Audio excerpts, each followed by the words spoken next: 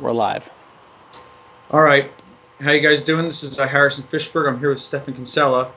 And just some general questions I want to pose to him regarding IP, copyright, general confusions within libertarianism and anarchy. So, Stefan, the first thing I have is I play guitar, and I know that you and I are fans of Pink Floyd and superb music. So, the question I have is, for instance, when I go and I listen to a song that he wants me to listen to it so they can get they can make profit or they can go on tour and all that stuff. So when they play the song, it goes out into the public domain, so to speak, even though it's not really public. My question is, when I go and look at these chords online, I found a bunch of websites that have the chords are taken down because the artist, I guess, has claimed that it's violating their copyright to know exactly what the chord structure is they're playing. So basically, my question is, what they're really claiming ownership of is vibration of the strings and the rhythm that they're playing that certain song at. Now, that's the extreme that IP goes to in this sense, because a chord is simply just a certain number of keys being played in a harmony together, and that's just vibration of strings. So how can they go to a website and say, take this down? You're not allowed to have it because it's stealing away the profits from our artists. I mean, that's essentially what they're doing. Yeah. So it's a muddy and complicated issue in today's age for a variety of reasons. It takes a while to untangle this. You have to have clear concepts, clear understanding of the definitions, and what justice and what fairness and what property rights are all about. It's taken me a while to untangle it, so I'll just. It's hard to go through the chronological history of how I think you could arrive at conclusions similar to mine, but let me just kind of put them out there and explain what they are. First of all, I think that the bare fact of the reason why they're able to do this is because there exists in our country, in the U.S. and in most other countries, some kind of legislated intellectual property rights laws, patent and copyright primarily copyright in this case. Right. So the reason they can get things taken down is because they can claim a so-called property right in these patterns of information, as you just summarized it. To my mind, that's not what literally is going on. What's literally going on is that way of putting it is just the justification given for these laws. But what the reality is of these laws is that these laws give to certain people the legal right to stop other people from using their own property rights as they see fit. Okay? So the copyright idea, the idea that you own the notes, is just a justification for it. So let me take a more stark example. Let's suppose you believe in slavery, as in Aristotle's day. You think there are certain natural classes among people. And normally we have to treat each other with respect, and you can't invade each other's property borders of their bodies. You can't attack someone without a good reason. So that's a presumption of self-ownership or body ownership. But they make an exception in the case of slaves. Okay? So they have to have a reason for that exception. And there's various reasons given. Barbarians have a different property mentality. They're inferior to Greeks or whatever. But that is just a reason or rationale or justification for the rule that they're actually supporting, which they don't want to make explicit, because the more explicit you make it, the more obviously unjust it appears. But the rule is, I get to control my body and you don't get to control your body. Or I get to control my body and I get to control your body or parts of your body or your life. If you put it that starkly, which is what intellectual property ultimately is, it would become transparently an unjust rule that no one would agree to. So in the case of intellectual property, what we have is the government, the state, the federal government in the U.S. case, the United States federal government,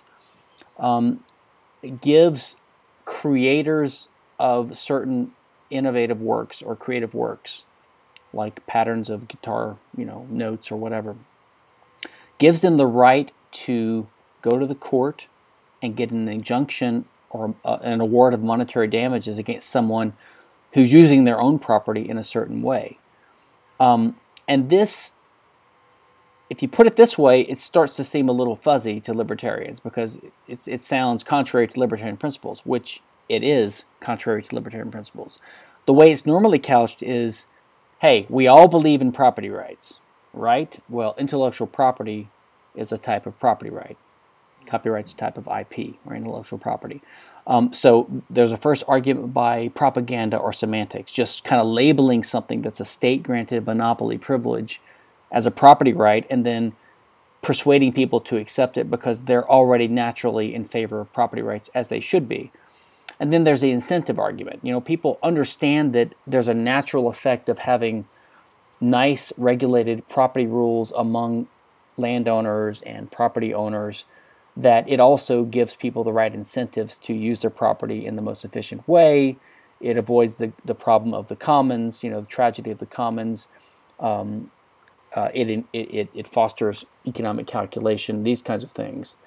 So they naturally assume, because the experts and the institutional officials tell us this, that IP is just another example of that. Well, if property rights in land give you an incentive to take care of your land, then it makes sense for there to be an incentive structure that flows from intellectual property rights in your creative works, like you have an incentive to create works, etc. So they sort of go along with it for good motivations, I think. I think they're deceived and they're manipulated by the propaganda of the special interest. But that's why most normal people go along with it. They are basically in favor of economic incentives, economic coordination, and property rights and cooperation among people. And they sort of go along with the idea of copyright and patent because they assume that this is part and parcel of this kind of property rights scheme. But they're wrong. In fact, the origin and genesis of copyright is in state censorship and church control of heretical information and trying to prevent people from printing books they don't want to print, that the authorities don't want printed, and ideas they don't want disseminated. And the origin of patent lies in state and guild and monopolistic and cartelized control of industries where there's no free competition and where some people have granted official government monopolies over certain practices and trades. And then this sort of, over time, became our modern copyright and patent system. Now, we get used to this because, again, it's been integrated into the capitalist substructure of the basic structure of law, private Western law, that the government has co-opted and monopolized. So they've added on to it all these other ideas which people largely go along with. But if you step back and think as a fresh perspective as a libertarian, we are in favor of competition. We are in favor of the transmission of knowledge. We're in favor of learning, right? And there's nothing wrong when you compete with someone who has a new product. You're emulating what they're doing. You might improve on it. You might make a duplicate. You might make a shoddier product that's cheaper. You might make a worse product and then you go out of business. You might make a better product and you succeed and you replace them, as has happened infinite number of times in the history of mankind.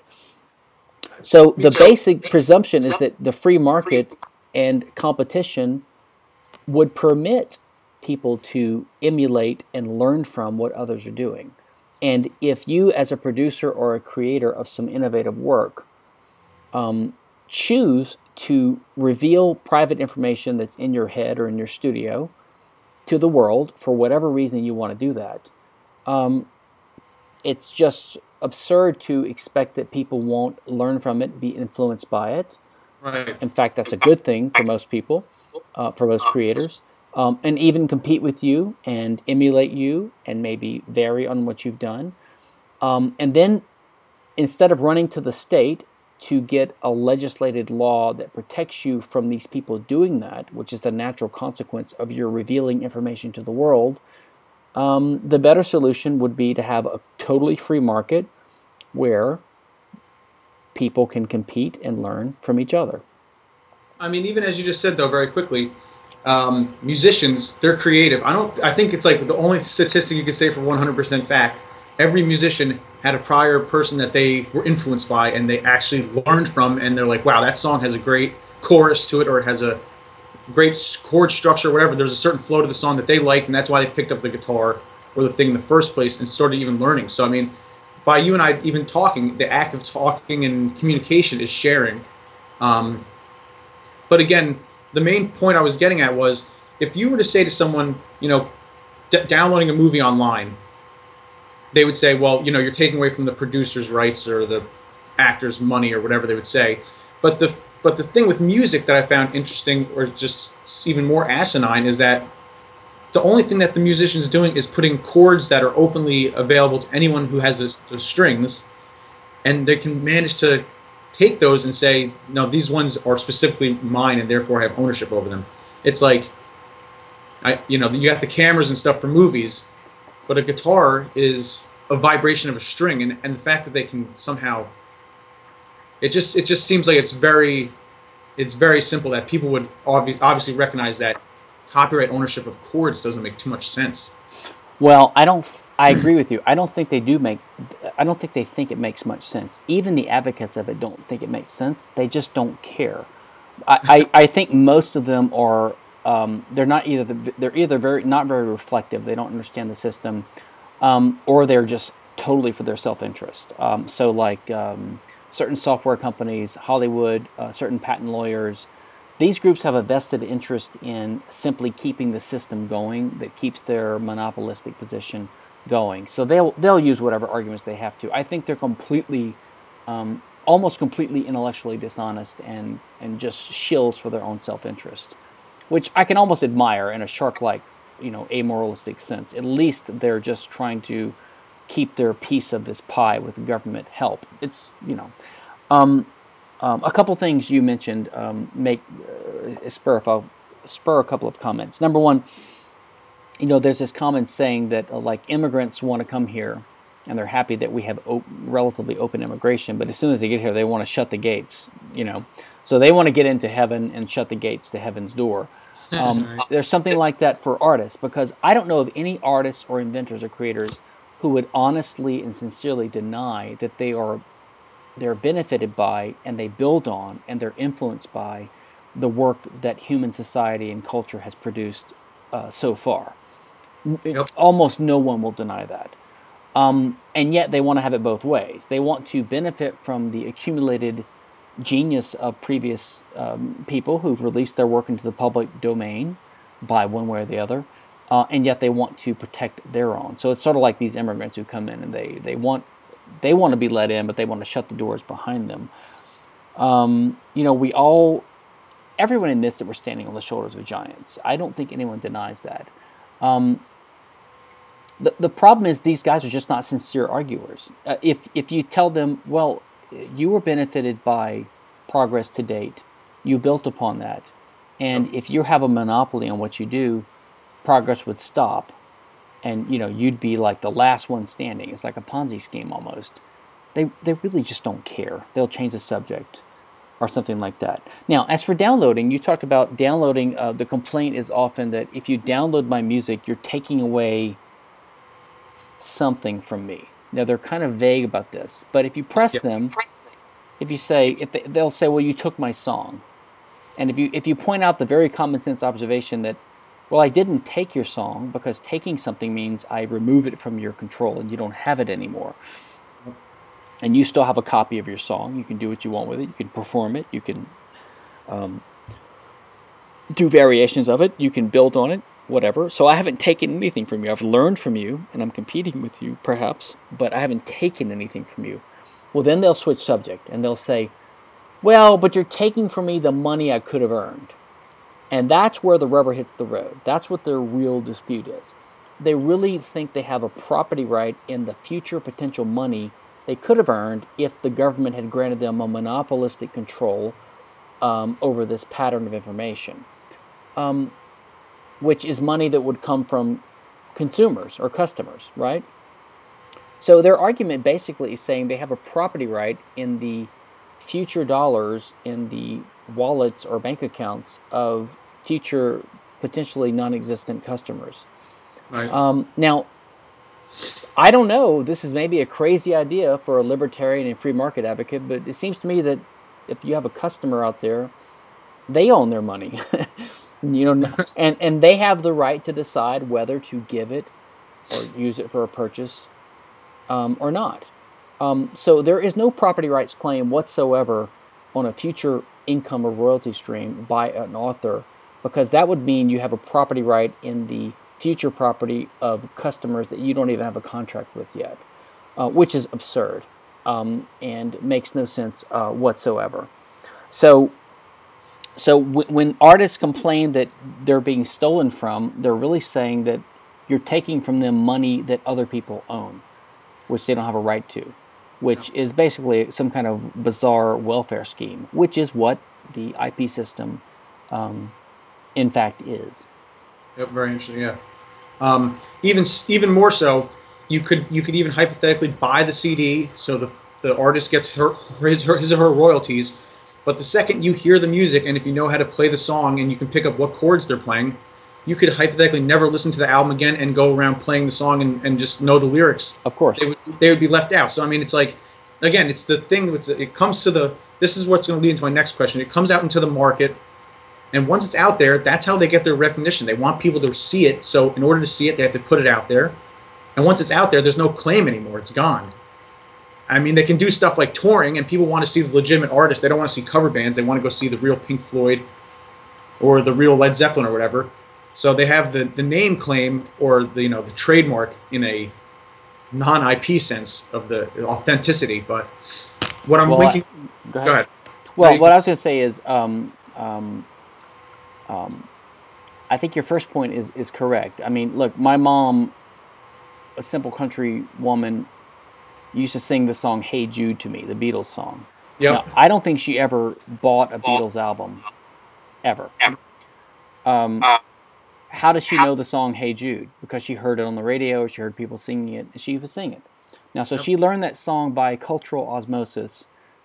There's no possibility of an argument that you could have a contract, which the reason I'm getting to this is the fallback argument of the IP advocates. They say, well, if you sell a CD, which is another example you gave, which by the way is 2014, so this is getting a little bit anachronistic at this point, correct? I mean, you buy a song through Spotify or whatever. I don't know anyone who buys songs through CDs anymore. Right, but it's still and there's still a way to get money to artists. But physical media is going away, and that is a sort of brief temporary mechanism we used, which you could argue there's a contractual connection between the seller of this medium and the buyer, although I think that's a ridiculous argument as well, and it would only bind the actual buyers, not all these third parties.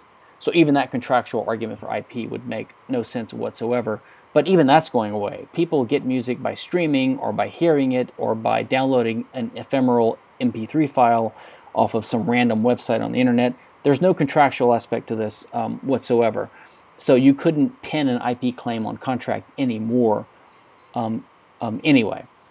Now, but what you're getting at with this talk about how musicians might make money from performances, etc., that's just one case of the question which often arises. Listen, if you want to change the way we're doing things right now in society, like if you want to get rid of copyright law, which purportedly is an incentive structure and lets artists make money, and patent law, which apparently or purportedly induces innovation, technological research and development, etc. If you want to get rid of these things, the burden of proof is on you to show us why that would be justified. Now, I actually don't agree with that. I think the burden of proof is on anyone supporting a state measure, and patent and copyright are clearly state measures. I mean, there's the Patent Act and there's the Copyright Act. These are United States Congress legislated statutes. I don't know why libertarians think that you could have a private simulacrum or version of this, especially when the contract argument fails so miserably. Yeah. So I think the burden is on them. But and then not only that, their argument is the implicitly utilitarian one. They're assuming that here's how we justify what the law should be. We have a panel of experts, distinguished law professors and scholars and politicians, and they decide in their infinite wisdom how we can adjust the rules that Congress can legislate that covers 300 million people to tweak incentive structures to get the results we want. So right away, that's something that should be a red flag. We don't agree with that way of making law. Law should be about justice and property rights and cooperation and how we get along with each other.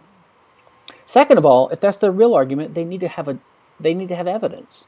If you're going to say, we're going to provide this company a temporary monopoly over their new drug for 17 years, or we're going to provide this artist a monopoly over their movie or their novel for 113 years, because we think that will overall incentivize innovation, creation in society, the value of which is much greater than the undeniable cost of such a federal legislated bureaucratic scheme. Then they need to show us what the numbers are, and they never ever do. They don't even try. And the economists that have tried over the last 100 or so years pretty much universally conclude that this is all nonsense. I mean, there is just no evidence that the IP scheme actually does increase innovation. So I'd say the burden of proof is on them, and they failed it. And even if the burden of proof is on us, we can produce 100 studies to their 1 or to their 0 that show that the system just doesn't create overall wealth gains for society in an innovative fashion.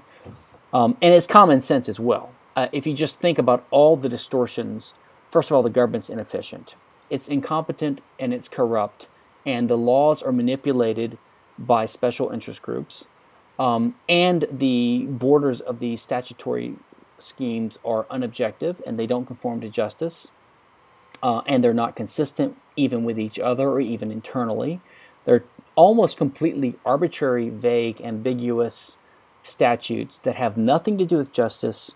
They are almost admitted to be deviations from natural property rights. They're legislated at the behest of special interests. They distort and skew the culture, creativity, research and development. Yep. They hinder research.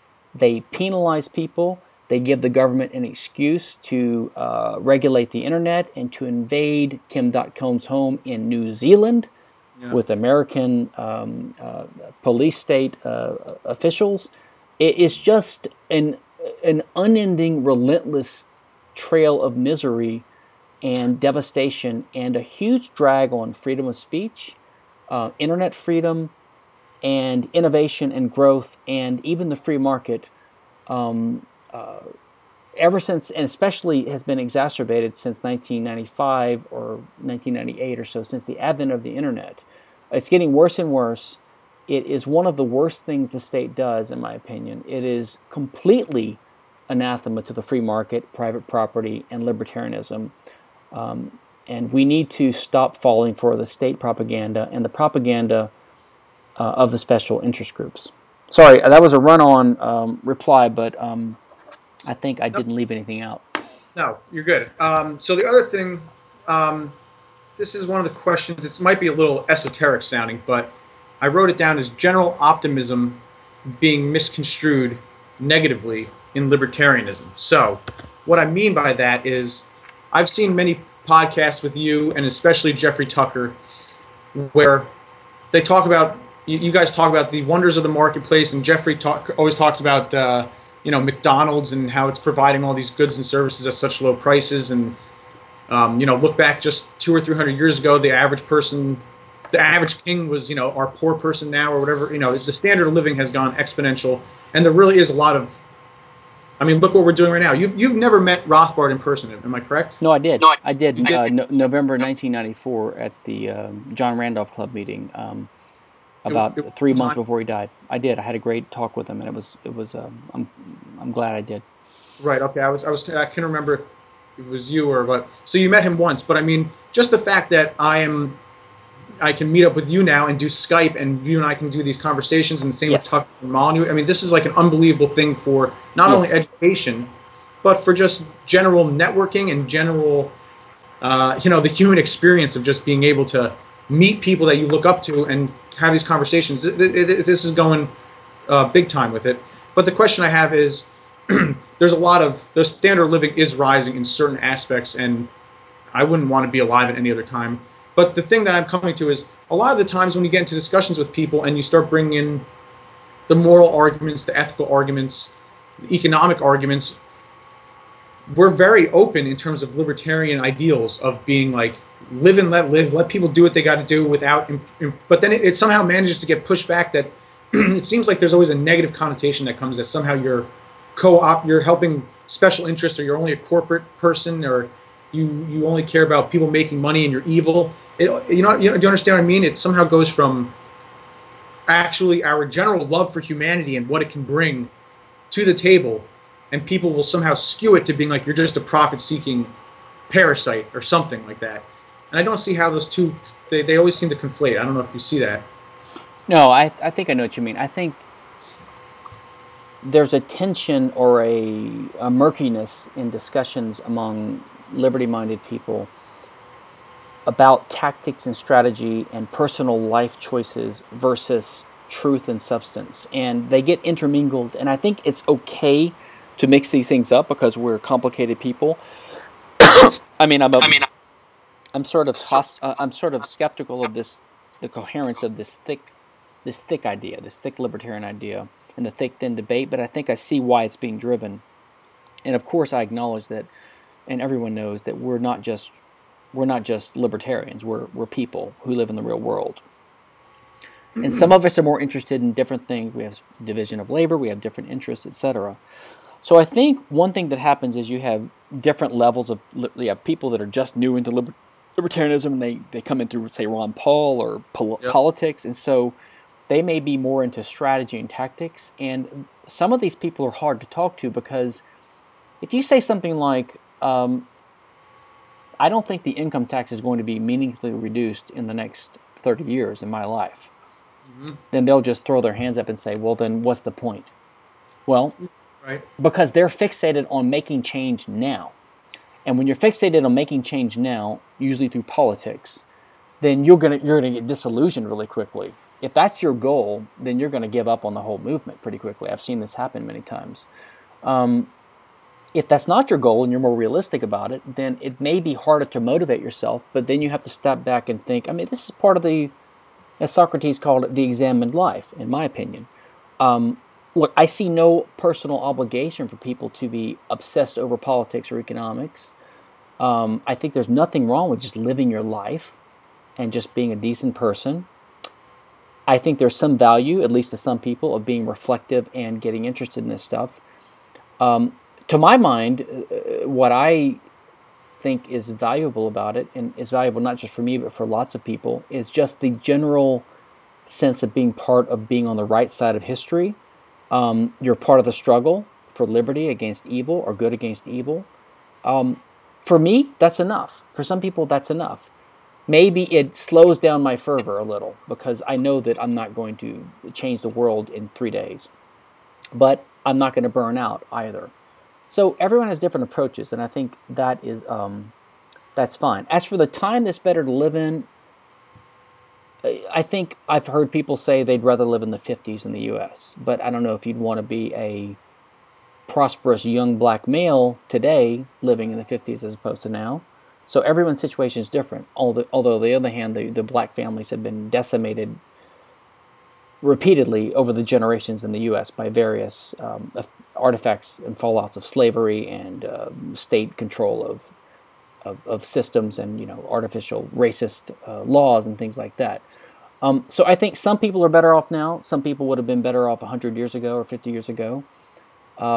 Overall, I think things are getting better, but some things are getting worse. As technology improves, we have a better chance. And this is one reason why I'm so fervent about IP, is because I do think the advent of the internet is one of the unexpected tools that's emerged that is a huge tool in our arsenal that we have against state control. And the state is sort of starting to glimpse this. And it's almost too late for them to shut it down, I believe. They probably would have shut it down if they'd realized this in 1995. But they haven't.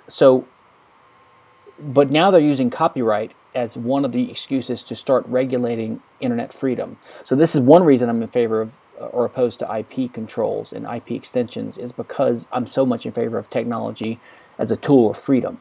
And I think the tools of freedom, the tools of technology help the state as well as us, but they help us disproportionately. I hope, I think. I'm trying not to be Pollyanna. I want to recognize there's a possibility of disaster coming. The gray goose syndrome or whatever. The idea that there's a reason we haven't detected life in outer space, and that's because every society that gets to a certain level of intelligence destroys itself by one way or the other, probably because of some kind of state. So I'm hopeful that that's not the case. So, I mean, Jeff, for example, so back on the optimism thing, Jeff Tucker, who's a good buddy of mine, is very optimistic. He's very cheerful. That's his strategy. That's his demeanor. And to me, that goes a little bit more to the tactic strategy side of things, and that's his approach, and that's fine. I try to be a little bit more cautious and a little bit more aloof. I am hopeful, and I want to push for the things I think have some hope. Even if I ultimately lose, I just want to be on the right side of things if things go bad. But I do think that there's a chance for the market and technology to finally overcome look, I think what's there a greater chance of? If we're going to have some kind of radical advance in liberty and freedom in the future, let's say in the next 20, 30, 50, 100 years, is it that we persuade the masses by Mises's books and lectures to gradually increase their economic literacy and to persuade the legislators to start voting for libertarian policies? Or is it something else? I don't think the first is very likely. I don't think it's a waste to try it. But I think that something else has got to happen for us to start achieving more liberty. And I think that's going to be more prosperity because of the market, despite the state's interventions. It's going to be greater technology that allows us to fight the state at an ever greater rate than the state can surveil us. Yep, right. So I'm hopeful that, to me, it's like a tipping point kind of thing. We have to, or it's more like a, what do you call it when you escape the gravity well of the Earth when you get into orbit? You have to reach a certain escape velocity. We have to reach a certain escape velocity in society, and I'm cautiously optimistic that technology plus free markets can do that. There's going to be a lot of tragedy between now and then, a lot of wasted lives, a lot of stunted lives because of the state. But that's just a numbers game. I don't know what else we can do about that. So that's kind of my overall. You asked something about McDonald's and corporate. I don't know if that's really relevant now. I think that this is an example of what your strategical focus is. You're trying to point out the examples of the beneficial effects of the relatively free aspects of the market, like how McDonald's can serve so many people and give them nutrition. It's not ideal. The paleo diet people might not like it. The Carsonians, the left libertarians might point out that McDonald's benefits from corporate subsidies or tax breaks or government roads or the corporate structure itself. And I don't disagree with all that. Yep. But to me, at a certain point, this bleeds into predictionism. Like, we're all trying to predict an alternate history or counterfactual history. What would the world look like if X wouldn't have happened? Or what should it look like? Or what do we predict it will look like in the future? These are all speculative, I believe. You can have your opinions. You can have your preferences. You could prefer a world of more self-sufficient, smaller family businesses and less employment, less bosses. You could prefer a more efficient world of even bigger corporations, or think that's going to happen in the absence of the state. But the fundamental thing is we're opposed to the state, and we want whatever the free society produces to happen. So I'm willing to take the experiment and see. I'd be happy to release the shackles on the economy and see whether it's going to look like the left libertarian world or the kind of right libertarian capitalist industrialized society vision. To me, these are just interesting predictive differences. I might predict this, you predict that. And we can talk about that, and they're interesting. But I don't know if it proves anything in the fundamental sense. So this kind of links up in a way, like this is off topic, but to what you were speaking on in terms of the McDonald's thing, and it's a corporate structure, or the federal roads that obviously plays a huge part.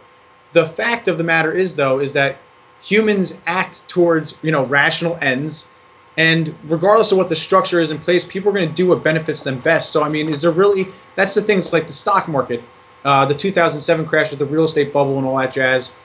The reality was is that these people on Wall Street were really just taking what was they were taking what the environment has given them, and they ran with it, and they caused a lot of BS, and there was not a need for it in a sense.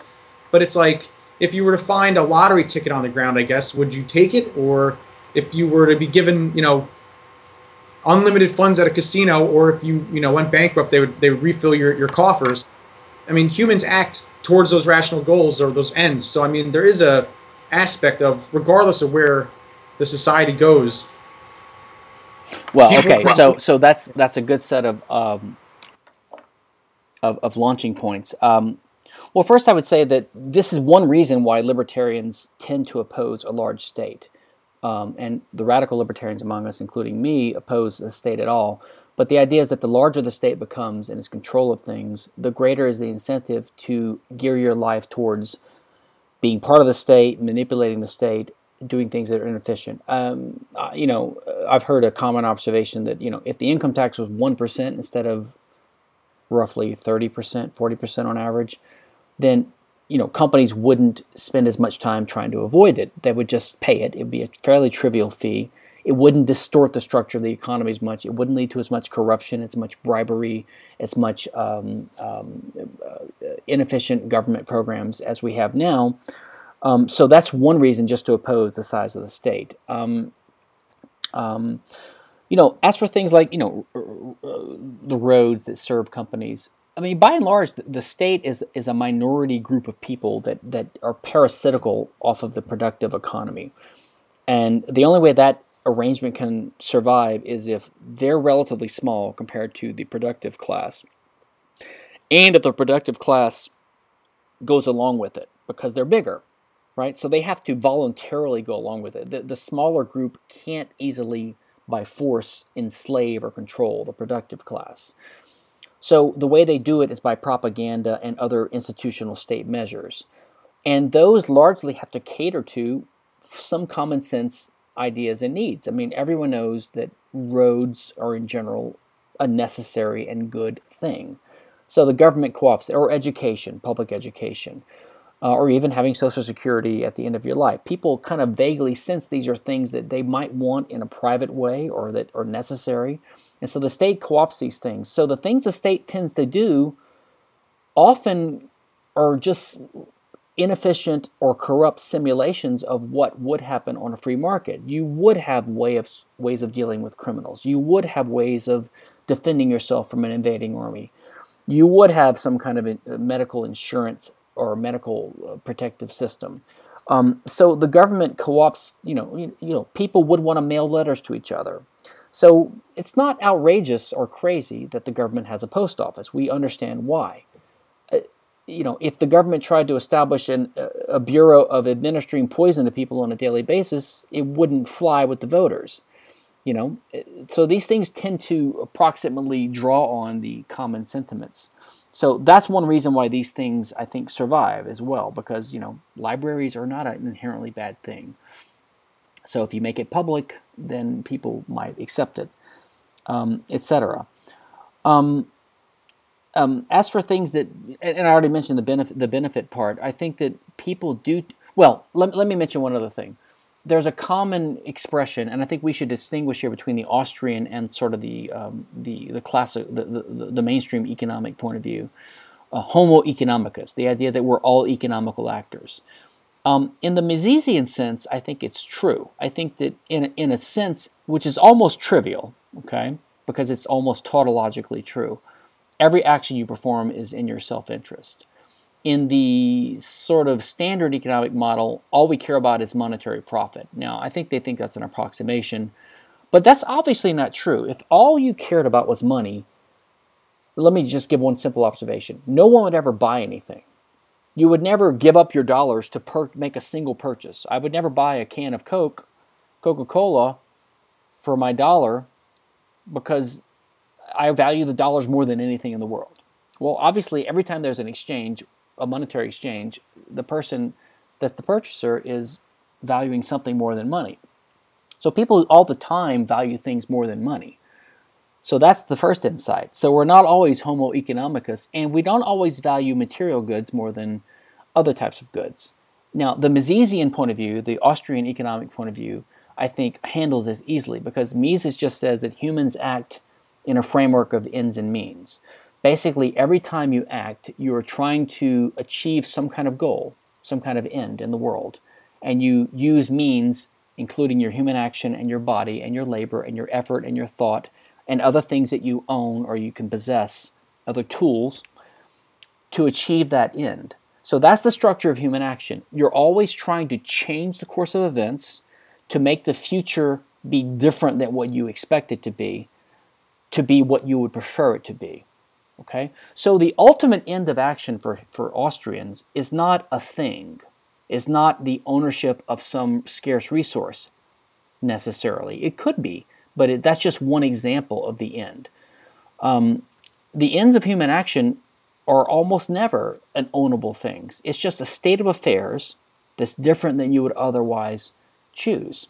So it's not this materialistic, it could be spiritual, it could be mental, it could be psychological, it could be undefinable. I don't know. But it's whatever your goal of your action is, whatever you want to achieve, as long as it's rational. And for me, this rational means the means you select to achieve the end, you have a reason to believe that they are causally efficacious. That means they can help cause. They will help you achieve your end. You know, if you want to live 15 years longer and you have cancer and you choose arsenic as your drug, that's irrational. You know, unless you somehow believe the arsenic will cure cancer, in which case it's just a failure. Okay? But that's the structure of human action. So I don't think we need to think of people as only benefiting themselves. And so the reason I say this is because I don't think that everyone values only money or political influence. Okay, so even if we have a system like we have now, where there's more massive opportunity for people to use their special interest or use influence or bribe legislators in a legal way maybe, but bribe them nonetheless, I don't think everyone votes according to their narrow self-interest as the classical economists would call it. They do, as Mises would say, but those interests might be spiritual.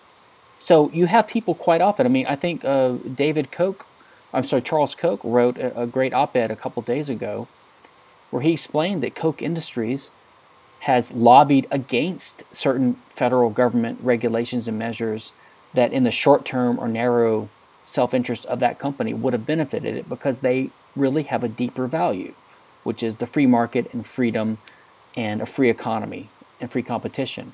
So they have pushed for things that in the homo economicus point of view would be against their self-interest. Right. Why do they do that? And so people do this all the time. They sacrifice for their children.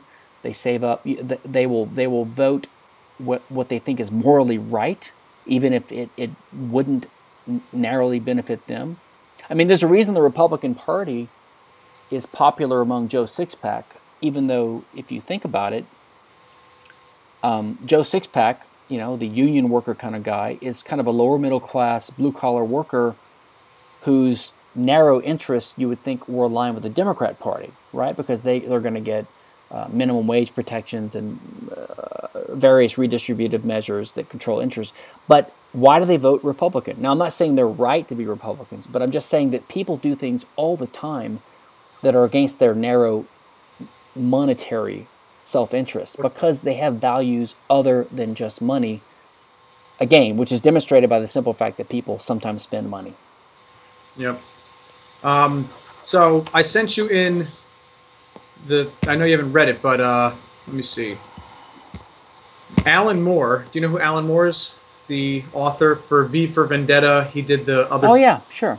Book called Watchmen. Yes, yeah, I've read Watchmen. He's a cool guy. So he's got this quote about anarchy, and I will just paraphrase the last part. He says, I believe that all other political states are in fact variations or outgrowths of a basic state of anarchy. After all, when you mention the idea of anarchy to most people, they will tell you it's a bad idea because the biggest gang would just take over. He then goes on to say, this is pretty much how I see contemporary society. We live in a badly developed anarchist situation in which the biggest gang has taken over and declared it to be an anarchist, and declared that it is not an anarchist situation, that it's either capitalist or communist. But I tend to think that anarchy is the most natural form of politics for a human being to actually practice. So what he's essentially saying is that anarchy, so to speak, is the soil of the human world, and these outgrowths that we see really are just, poisoned soil, or it's bad soil that has just grown these bad trees. But do you have any take on that? Because I do see, and this relates to, let me just jump into this one real quick. This relates to the idea of the market, and I brought this up with you before. When Stefan Molyneux or some other characters say something along the lines of like, in the 1950s the market was more free. I don't see that as the case, because to me, the Rothbard statement, which is that the market is simply the social array of the voluntary exchange of goods and services, that means the market's always there regardless. In the sense that you could have a Holocaust camp. There's technically a market within the camp. There's individuals interacting and trading with each other and trying to better their situation for tomorrow. So it's like, it's a very general, widespread, open view. But is it really all anarchy in the sense that even if someone's imposing on you, saying don't do this, you still have the choice to do so. There's going to be consequences that you may not like. What we're seeing is if you get the gist, I think. But I think that this is an example of why it's important to have precise terminology, because you can throw these terms all around, and then you can start getting into confusion.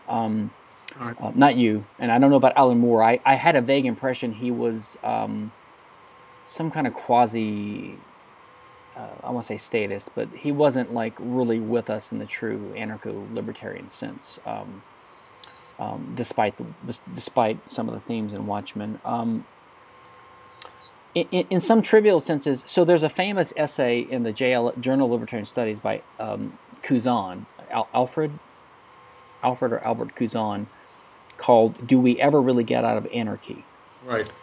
Okay. And so, I won't say in a trivial sense, but in a trivial sense, we are always in anarchy. Number one, in the world today, we have 200 roughly nation states, which are roughly in anarchy with each other. There's no overlord state, and yet they get along with each other. If you really believe that anarchy was unstable, or that you need a monopolistic control of law and order, then you would have to be in favor of a one-world government, which is one of my arguments against some of the objectivists. And they've kind of admitted this, but they sort of brush it off, and they say, well, in today's culture, that would be a disastrous mistake.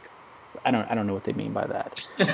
But what Cousin argues is that within a government, or a state, you could call it, like the United States government, there's no central overlord power that forces them to comply with all these internal rules that govern the structure of the state. In fact, I've been more and more impressed with the sort of overall perspective on the state by Creveld, Martin van Creveld, who views the state in its modern sense as a modern entity. Like, he doesn't think that the Roman Empire was a state in the modern sense, because in the last roughly 200-300 years, we've had the modern state arise, which he views as an institution, or like a corporation, with a life of its own, in a sense, whose identity doesn't depend upon the particular people who populate its bureaucratic roles, or its actually political roles. So he would view the state in the U.S. as this central kind of leviathan that exists in a way independent of, say, Barack Obama, which is just the current administration. Yeah. Which, in a way, shows the futility of politics. I mean, the current politicians that are elected come and go.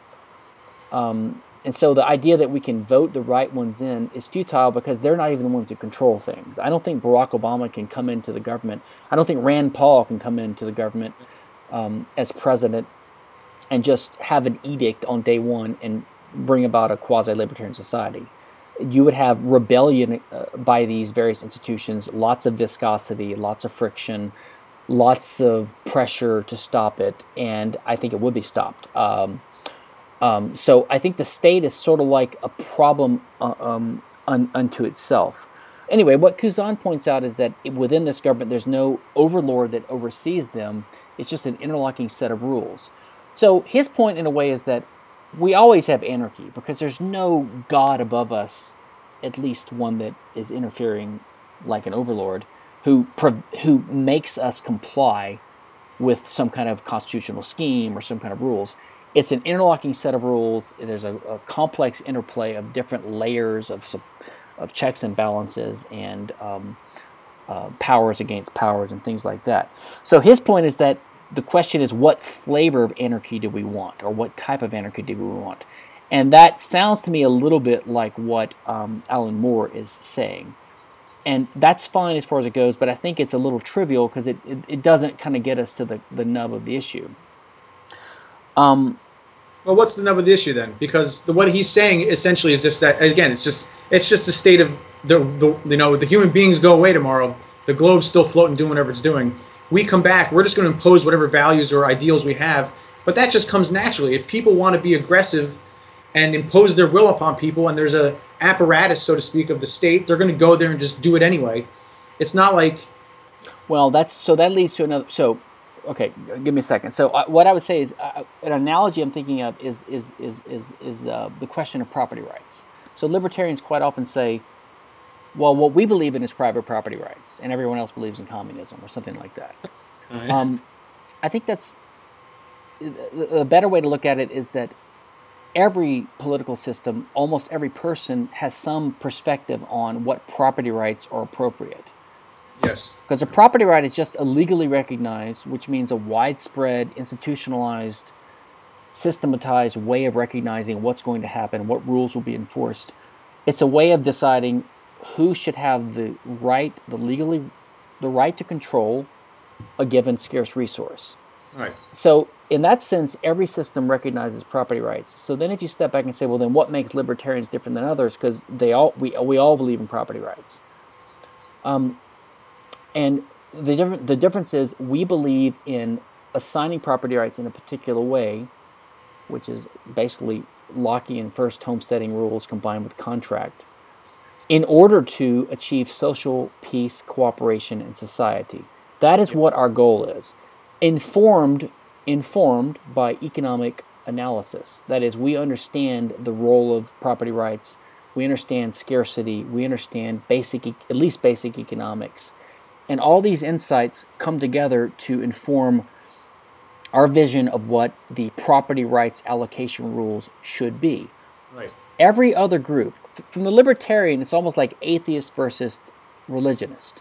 From the atheist point of view, not to say every libertarian's an atheist, but from the atheist point of view, you're either a theist or you're not a theist. That's why atheist. And from the atheist point of view, there's a difference between Jews and Muslims and Christians and Buddhists, but it's not an important difference. It's just a flavor. They're basically all theists of a certain type. Likewise, from the libertarian point of view, we are the only one that believes strongly in a consistent, principled self-ownership, which means we're the only political philosophy or political theory that opposes slavery. Basically, every other political theory you can come across will end up endorsing one form of slavery, whether partial or complete, whether temporary or permanent, over full self-ownership. Yeah. Now, they give different justifications for it. The conservatives will say, well, we believe in liberty, but it's not our only value. Now, whenever you hear that, hold on to your wallet, because they're coming after your wallet. Yeah. Or they're coming after your body.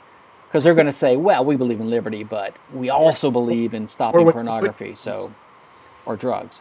Yeah. So we need to have a balance. They all say this kind of thing. So they're all basically advocates of slavery in one form or the other. So to me, the fundamental difference... Now, let's go back to anarchy. So the fundamental difference of anarchy is the reason we call ourselves anarchists is not because we hate authority. It's not because we bristle at the nature of social reality and the fact that people are different or not egalitarian. It's simply that we prefer interpersonal peace, social cooperation. We have some empathy for each other.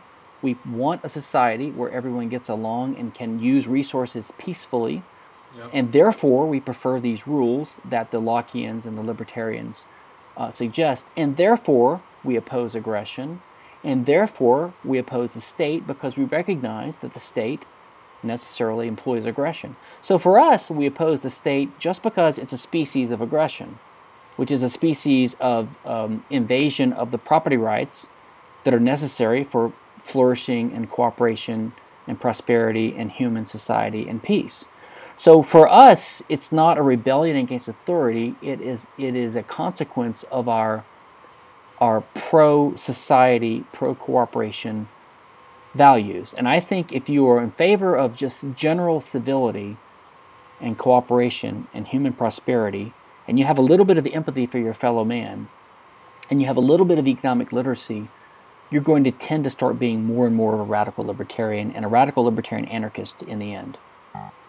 Yeah, I mean, just in terms of authority, I'm giving up. You know, I'm not giving up, but this is a position of you giving information to me. I'm a subject. I'm a student of you. I'm more than happy to be under an authority in a sense of enlighten me with your knowledge, and I'll compare it to how I see reality, etc. I speak to other. So I mean, yeah. Again, that comes back to the misconstruing of the like we're against all authority, and then that's what they throw it at us. It's like no, it's just a very odd dynamic that ends up breaking down. Are you have time or you need to run? I got to go shortly, but we can talk maybe 5 or 10 more minutes if you like. Okay, let me see. So let me just look at one or two things very quickly. And I don't mind having a part 2 if you want to. That might be better anyway to break it up for people. So if we have more, because it always takes longer to cover these things than you think. You can never do it in 25 minutes. No, well, we have three things that take 45 minutes. It's just the way it works because because I'm long-winded and it takes a long time to explain these things. No, this was great. Yeah, we did it. We did a whole hour. So I will. I'll clean up some of my questions, and at least we got a few of them out of the way. And again, I'd like to do another discussion. So I appreciate your time and all the knowledge. Yeah, let's do that. Why don't we do this? Well, let me say goodbye, and then we'll talk for a second. So I appreciate this. I enjoyed it, and for listeners, we'll probably have a part 2 coming up. Okay? Great.